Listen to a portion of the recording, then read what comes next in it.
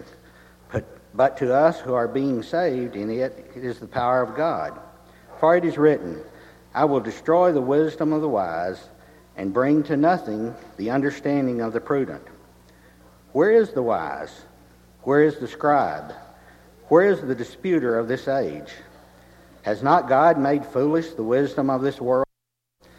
For since in the wisdom of God, the world through wisdom did not know God, it pleased God through the foolishness of the message preached to save those who believe. For Jews request a sign, and Greeks seek after wisdom. But we preach Christ crucified, to the Jews a stumbling block, and to the Greeks foolishness. But to those who are called, both Jews and Greeks, Christ, the power of God, and the wisdom of God. Because the foolishness of God is wiser than men, and the weakness of God is stronger than men. For you see your calling, brethren, that not many wise according to the flesh, not many mighty, not many noble are called. But God has chosen the foolish things of the world to put to shame the wise, and God has chosen the weak things of the world to put to shame the things that are mighty. And the base things of the world and the things which are despised of God has chosen, and the things which are not, to bring to nothing the things that are, that no flesh should glory in his presence, but of him you are in Christ Jesus, who became for us wisdom from God, and righteousness, and sanctification, and redemption. That, as it is written, he who glories, let him glory in the Lord.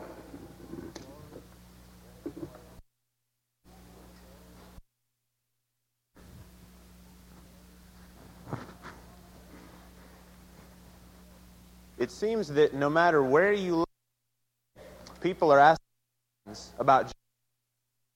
As we mentioned earlier, we are coming up on a time of year where a record number of people in our country will be asking questions about Jesus. And because of recent current events and because of a movie that's made headlines, people are asking questions about Jesus. Even people outside this country are asking questions about Jesus. I know all week there will be several individuals from this congregation and from a few others that are an effort in El Salvador. And we've prayed for them already this morning, and I would encourage all of us to keep them in our prayers as they'll be working all week. And some will be pulling teeth, and some will be scrubbing heads, and some will be taking care of maintenance work, but everybody will be doing the Lord's work while they're there. And so let's pray for them and pray that they'll have a safe trip back and that the Lord will be able to work through them and a lot of good will be done. There are also some of our young people that are asking questions about Jesus. If you've ever spent time in a young Bible class, you've seen the kinds of questions that can come up. And so as we think about starting off the month of April, on Sunday afternoons, beginning this Sunday and every Sunday following at 5:45, we'll have our pew packers that will come right up front. And they'll meet in these first few rows, and we'll sing a few songs and we'll learn some Bible lessons. So if you're age 4 all the way up to the 4th grade, or even our older children and adults that want to be involved can be, we're going to be teaching God's Word for 15 minutes before our worship services on Sunday evening. So remember that, beginning today. There are a great many different ways we can answer questions about Jesus. You may be here this morning because you have questions about Jesus. And if you're visiting with us, we're excited that you're here, and we want to get a chance to meet you and to get to know you and help you in any way that we can. As we look through the study we've been going through over the past few weeks, David is with that group in El Salvador, but I'd like for us to continue the line of thinking that he's begun. We've been going through on Sundays looking at the life of Jesus. Specifically, we've been looking at the cross. And so today I'd like for us to consider for just a few minutes what the cross looks like from our standpoint. Last week we talked about how the Lord views the cross, what the cross looks like from God's standpoint. Now let's take a human perspective. Let's look at our vantage point and see what we can learn from the cross. As we do that, we'll be looking at this text that was read in 1 Corinthians, and I also want you to get a mental image in your mind as we begin of the perfect gift. Imagine in your mind the best present you've ever received. Now, I don't know what that is for you. Maybe it was a birthday present. Growing up, you remember what it was like. During childhood, you would know weeks, even months ahead of your birthday, what you wanted. And I guarantee that as I was growing up, boy, you could ask me months in advance what I was going to ask for my birthday, and I knew it. I had it in my mind, and I think we can all relate to that. And we know what it was like when the day finally arrives and you see all those presents. And you remember the feeling as you're opening presents, and if you're like me, it was a real exercise of patience to make it through the blowing out the candles and eating the birthday cake and not just dive straight into the presents. And as we're moving through, you remember seeing that one package, and you knew what was inside that package. You could tell by the size and the shape that that was what you were waiting for. Remember the excitement that you felt? As we think about looking at the cross from a human perspective, I want us to think about the greatest gift that we could ever receive. I want you to keep that image in mind as we read these words of Paul and some others in the Scriptures. Remember what it's like receiving that perfect present, that present you've been waiting for, that you've been dying to open. Paul, as he's writing the Corinthians, is addressing a group of people who are living in the midst of sin. They are in the middle of a society that is very sinful in nature. Some are living immorally. Some are living in worship to idols. In fact, many in the church at Corinth had lived that lifestyle. And they'd lived that way all their life, and they'd been called out of it. Once they were converted, they were now living a Christian lifestyle. And so Paul addresses a whole lot of issues in the book of 1 Corinthians, but he starts out by talking about unity. They were having some problems with unity, and in this chapter, Paul addresses that issue. And it's interesting that when he addresses the issue of unity, he points them back to the cross. In our Wednesday night Bible class, we studied the book of 1 John recently. And there was a great deal of division taking place in the church. And the first thing that John does to deal with that, in the first chapter, he points people back to Jesus. Paul does the same thing. In verse 18, he says, "The word of the cross is foolishness to those who are perishing, but to us who are being saved, it is the power of God." I'd like for us to skip on down to verse 22. "For indeed Jews ask for signs and Greeks search for wisdom, but we preach Christ crucified. To Jews a stumbling block, and to Gentiles foolishness. But to those who are the called, both Jews and Greeks, Christ the power of God and the wisdom of God." Paul here is pointing out the fact that the cross to men often seems foolish. But Paul is telling them, you better watch out. It might seem foolish in man's eyes, but it will be proved to be wise. I think there are a few reasons when we look at the cross that it seems foolish to men. I think the first reason is because the cross was painful. The cross was very painful. And in the movie that has made headlines and has caused such a stir, many people are reacting to the fact that it tries to depict some of the violence that took place in the crucifixion. Now, we realize that there's probably no way we could accurately record or understand all the violence that was involved in that process. But I think it's important for us to remember that the cross was very painful. And we see the cross as we're driving down the road in front of church buildings, or we might see it on a billboard, or on a t-shirt, or on jewelry. But originally, the cross was an instrument of death. It hasn't been very long ago that at Duke University, a group of students was trying to film a project. And as part of this project, they were going to set up a scene where someone was sentenced to death by hanging. And so they'd set up a gallows, and they set it up in front of the chapel on campus. And so many people wrote into the local paper, and they couldn't believe that someone would set that up in front of a chapel. And they said, people who were wanting to go there for religious reasons don't want to see an instrument of death right in front of the chapel. That's grotesque. It's unsightly. No one wants to see that. And the irony, of course, is that there was a cross proudly displayed in that same area. See, sometimes we forget that the cross was an instrument of pain. It was an instrument of death. We see in Jesus' crucifixion, John chapter 19, verse 1, tells us that before he was crucified, he was scourged. He was beaten. And we know from what history tells us that that beating was nothing to be taken lightly. In fact, a Roman flogging was very brutal. And you've probably heard the instrument that was used that was not just a whip, but it was a whip that had several braided ends in which little metal balls and pieces of rock and sharp pieces of bone were tied in, so that not only would that whip strike someone and hurt them, but it would also hang on to the flesh. When they pulled it out, it would rip the skin. It was incredibly painful. And you can imagine, having been beating with that over and over again, how a victim's back would look. Not only tearing the skin, but also the muscle tissue. It makes us cringe to think about what took place in that scourging. Many died just from the flogging alone. But Jesus not only was scourged, but he was also crucified. And it's interesting that the Gospels don't spend a whole lot of time describing the process in detail. The original audience would have understood exactly what it meant to be crucified. I thought it was interesting that the word we use often, the word excruciating, we use that to describe pain. Well, it has its roots in the word crucifixion. It has its roots in the meaning out of the cross. In other words, the word we use to describe terrible pain has its roots in the cross.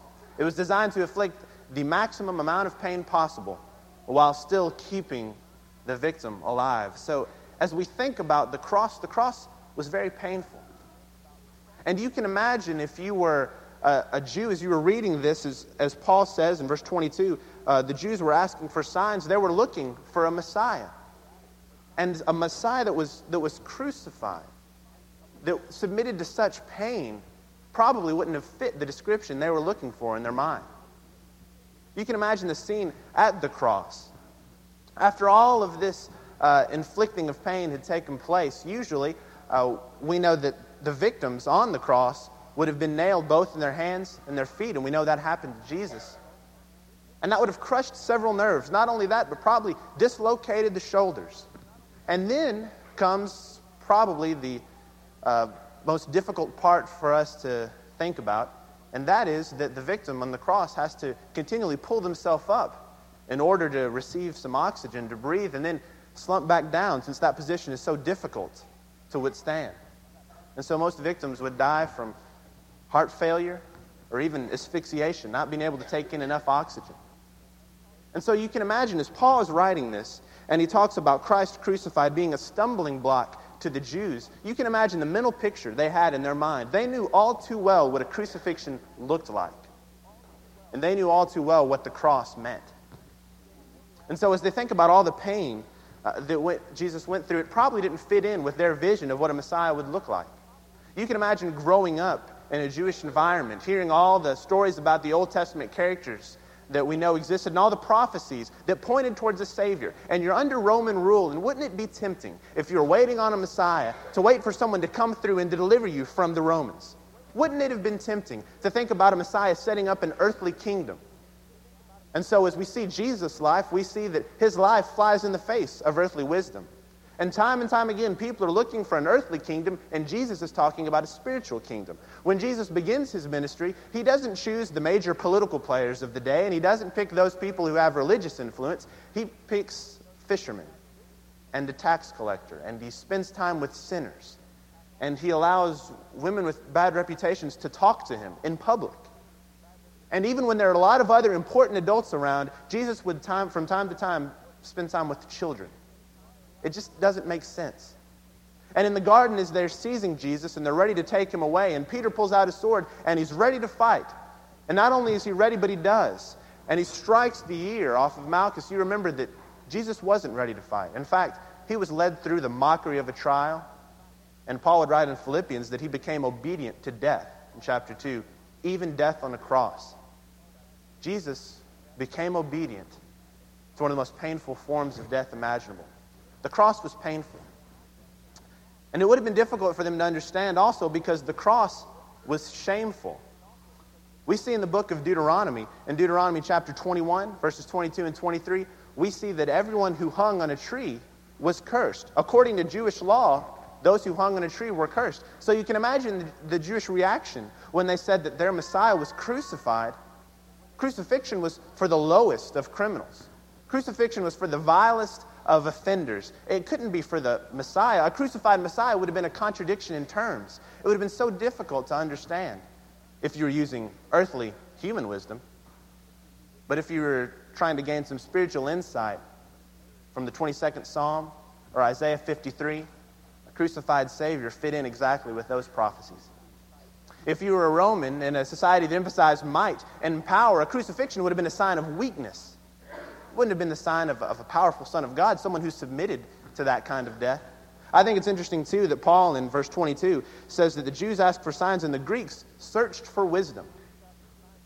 And the Greek culture valued wisdom and education very highly.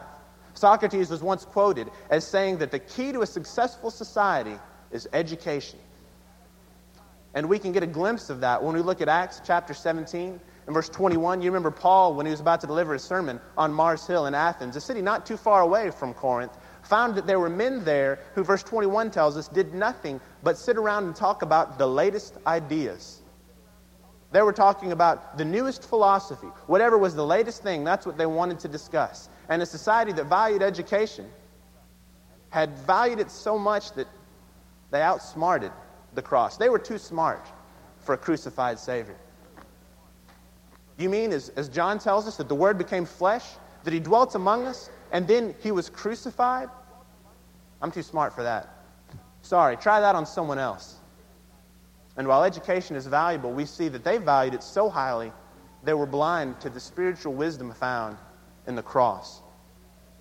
In Galatians 5 and chapter 11 and verse 11, Paul uses the same word that he uses here to describe the cross when he calls it a stumbling block. In Galatians 5 and 11, it's sometimes translated in offense.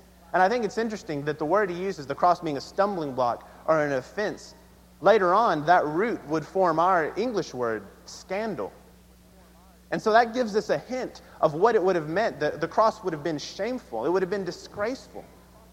And so for the Son of God to be subjected to such humiliation would have been difficult for many to swallow. And do you remember as well as I do the mocking that took place? Those who spat upon Him, those who made fun of Him and taunted Him. It is hard to imagine. The cross was painful and the cross was shameful. But I think the main reason that the cross often fails to register when we're thinking in human wisdom, but it makes a lot of sense when you're thinking spiritually, is that the cross was spiritual. There have been others who have died terrible physical deaths. And there have been others who have been humiliated and tortured and then put to death. But this death was different because it was spiritual. And there was a lot of physical suffering involved, and there was a lot of disgrace involved. And we need to remember that. It's important that we remember that. But it's also important that we don't forget the cross was spiritual. And the cross was more than just a good man who was stepping up and sacrificing his life. The cross was a man who was 100% divine and 100% human, giving his life for us. In Romans chapter 5, Paul would say that at just the right time, when we were yet sinners, Christ died for the ungodly. It wasn't just a sacrifice for a good or perfect people who had achieved perfection or righteousness. It was a sacrifice for us. People who were ungodly, who had sinned, who were nowhere near perfect. The sacrifice was made for us. And so it's interesting, as Paul writes in verse 24, to those who are the called, both the Jews and the Greeks, Christ is the power of God and the wisdom of God. Because the foolishness of God is wiser than men, and the weakness of God is stronger than men. For consider your calling, brethren, that there were not many wise according to the flesh, not many mighty, not many noble, but God has chosen the foolish things of the world to shame the wise. And God has chosen the weak things of the world to shame the things which are strong. It's difficult to imagine a weaker image physically than someone on the cross. But there's no more powerful image spiritually than Jesus on the cross. One of my favorite verses in the entire New Testament is found in Hebrews chapter 4 and verse 15. And the reason I like it so much is because it reminds me that Christ lived the same way we did, but that verse tells us that He lived without sin. He was tempted in every way that we are, yet He lived without sin.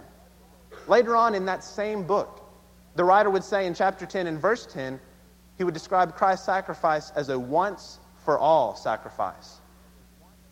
Not only did Christ live in the same kind of body that I'm living in right now, He did it a lot better than I am. He lived in it and He didn't sin. Not only that, but He sacrificed Himself in a once-for-all sacrifice. And it wasn't the same kind of sacrifice we see in the Old Testament, as people week in and week out had to sacrifice and make atonement for their sins. This was different. This was better. This was a once-for-all sacrifice. And you and I no longer have to make those regular sacrifices. We have the one who did it for us. I think it's important for us to remember that the gospel writers, even especially Luke, as he was writing his gospel, he didn't spend much time talking about the details of the crucifixion. He didn't go into the physical description of what happened. His readers would have known that. And Luke was a physician, so he would have had a great deal of expertise on what happened physically to the body. Luke didn't record that in detail. But you know what he did record in the book of Acts? Acts chapter 2, as Peter is speaking to the crowd on Pentecost, he spent his time recording something much more important, the spiritual ramifications of the cross. Look at verse 36 in Acts chapter 2. Peter says, "Therefore let all the house of Israel know for certain that God has made him both Lord and Christ, this Jesus whom you crucified." The cross was physical and the cross was shameful, but the cross was spiritual. And our Savior sacrificed a once-for-all sacrifice so that you and I, who've lived sinful lives and we've made mistakes, we can be a part of that sacrifice. And you know what Peter does right here? Is he gives us divine instructions on how to unwrap the greatest gift we could ever imagine. Do you remember that gift we talked about earlier? Well, even if you didn't know it before we came in here this morning, we've been given the greatest gift any of us could ever desire. We can't fathom how wonderful God's love is for us. We can't understand it. But what we can understand is that He's given us a gift that we couldn't have earned on our own. Think about opening a gift on your birthday. When you unwrap the paper and you rip open the top of the box and you pull it out, obviously nothing you've done has earned that gift. If you were to give me a gift and I unwrapped it and I took the ribbon off and I took the box top off and I said, "Boy, I've earned this. That was a lot of hard work," you'd probably laugh at me. See, there's no way we could earn the gift given to us at the cross. There's no way we could do it. But we do have to take action to unwrap that gift. We do have to do something to access that gift. And Paul gives a divine instruction for unwrapping it. First, in verse 36, he says you have to know that Jesus is the Messiah, that He is Lord and Christ. Then look at what he says in verse 38. "Repent and each of you be baptized in the name of Jesus Christ for the forgiveness of your sins, and you will receive the gift of the Holy Spirit." Not only do we have to know that Jesus is the Christ, but we have to turn our lives around and put Him on in baptism. That's how we unwrap the gift. That's how we become a part of God's family. That's how we receive a gift greater than we can imagine, a present better than we can comprehend. And Peter tells us how to do that. When we think about the cross from a human perspective, yes, it was painful. I doubt any of us can fully imagine what all Jesus went through on the cross. It was shameful. It would be difficult for us to understand the kind of disgrace associated with the death on the cross, but it was spiritual. At just the right time, when we were yet sinners, Christ died for the ungodly. For those people who were nailing Him to the cross, He died for them. For all of His followers who scattered as soon as someone seized Him, He died for them. And for you and I, who live sinful lives, and day after day we make mistakes, that death was for us as well. During the presidency of Andrew Jackson, a man named George Wilson was put on trial. He'd been involved in a train robbery, and they were robbing a federal payroll, and in the robbery he had seemingly accidentally killed a guard. The court sentenced him to death. And so as he was preparing to have his sentence carried out, there were a group of people that were very upset. I mean, it seemed like it was an accident. He seemed genuinely contrite. He didn't mean to do it. And so as they talked to the president, they finally convinced him to grant that person a pardon. And so George Wilson, who was an accused murderer, was granted a pardon. But in a move that surprised everyone, he refused it. And they didn't understand why he would refuse a chance at life. He was going to die, but he'd refused it for a chance to live. He'd had that held out in front of him, and he said no. And so people started asking each other, well, is someone allowed to do that?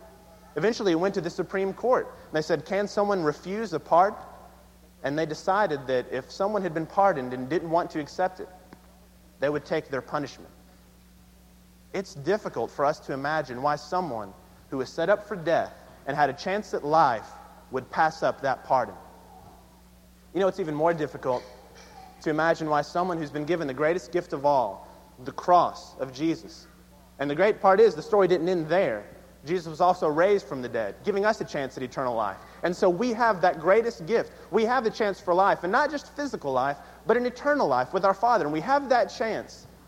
And to pass up that pardon from our sins, to pass up that opportunity for life, wouldn't it be that same kind of mistake? If you're here this morning and maybe you've never heard about that pardon, maybe you've never heard about that gift, maybe you've thought that gift might have existed, but you just didn't know how to unwrap it or how to be a part of it. The word of the gospel is simple, it's clear, and it's beautiful. And it lets us know that because of that once-for-all sacrifice, we can live in a saved relationship with God. We can do that if we submit to His will, put Him on in baptism, and live in a redeemed state, walking with the Lord. You know, as we think about the greatest gift of all time, as a child, can you imagine seeing a gift that you wanted so badly and saying, well, I really want this. I've wanted it for so long, but I'm just going to leave it right here for a second. I'll come back maybe next week and open it up. I know it's inside. I'll just wait a couple months and open it up later. If you could have done that, you'd have a lot more patience than I did as a child. I wanted to rip it open. I wanted to share it with everybody. And time again throughout the New Testament, we see people discovering the possibility of salvation and wanting to rip it open immediately, to unwrap that package, to share it with everyone they know. The Ethiopian eunuch telling Philip, here's water. Can I be baptized? What's stopping me? I want to be a part of this. And so as we're here this morning, if you found out about this gift for a first time, I would encourage you to take the same approach we see time and again through the New Testament. Don't hesitate. Become a part of this group of people who would love nothing more than to be called your brothers and sisters in Christ. And accept that perfect gift. Or maybe you've opened that gift and you've received that pardon, but you've just been living like you've forgotten what it really means to be pardoned from your sins. We all face different challenges in our lives, and I don't know where you are or what questions you have about Jesus. But if there's any way that we can help you unwrap or maybe even greater appreciate the gift God gave us at the cross, please come as we stand and sing together.